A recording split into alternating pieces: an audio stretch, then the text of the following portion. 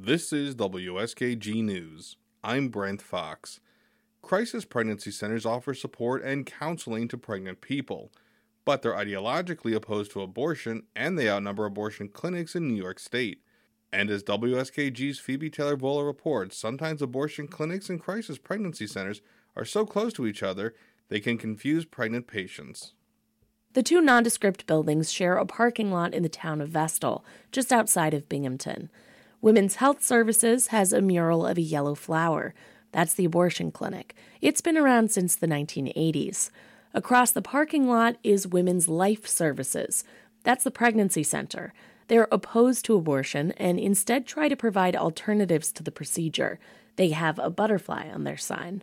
The similarity of the names, the signage, as well as how close they are to each other sometimes causes confusion. So much so that in 2019, the abortion clinic started collecting anonymous forms from patients who accidentally ended up at the wrong place. I mistakenly thought it was the location I was supposed to go to, so I went in saying I had an appointment at the woman at the desk. She told me she would bring me in and talk to me.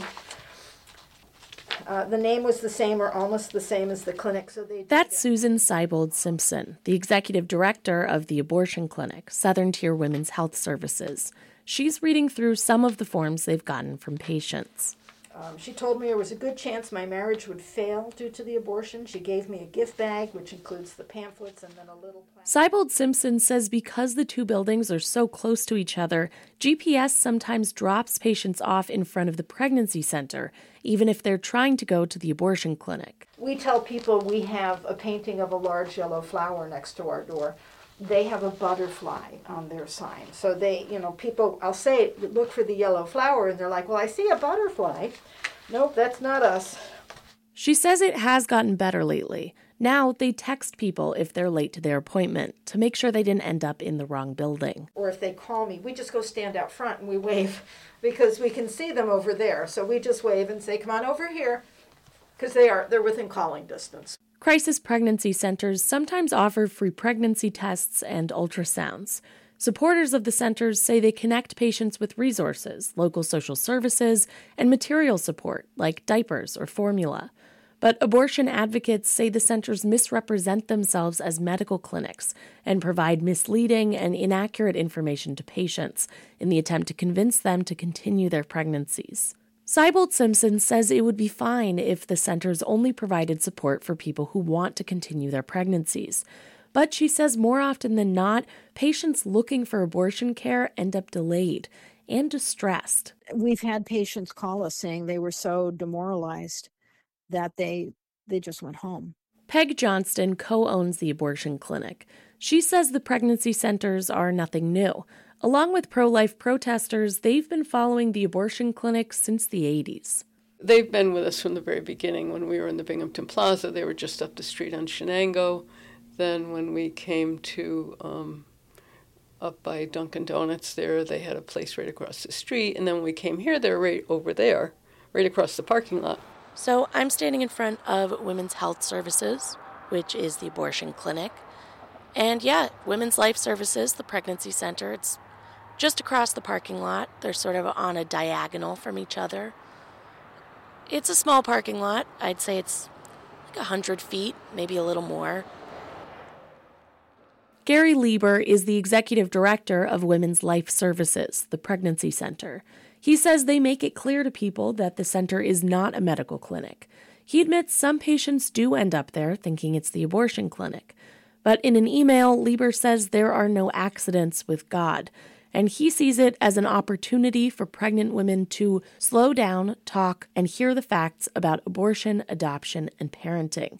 Lieber says, like many other things, all three have risks. He says the center connects people with local resources and social services.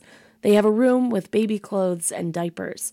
Lieber says they counsel women about all of their options and that their counselors don't pressure or judge. But when it comes to abortion, it's easy to just have that word translated in the public to not really mean that a child is losing its life. Earlier this year, New York Governor Kathy Hochul signed legislation that directs the State Commissioner of Health to study the impact of crisis pregnancy centers. Alice Cartwright is a doctoral candidate in maternal and child health at the University of North Carolina.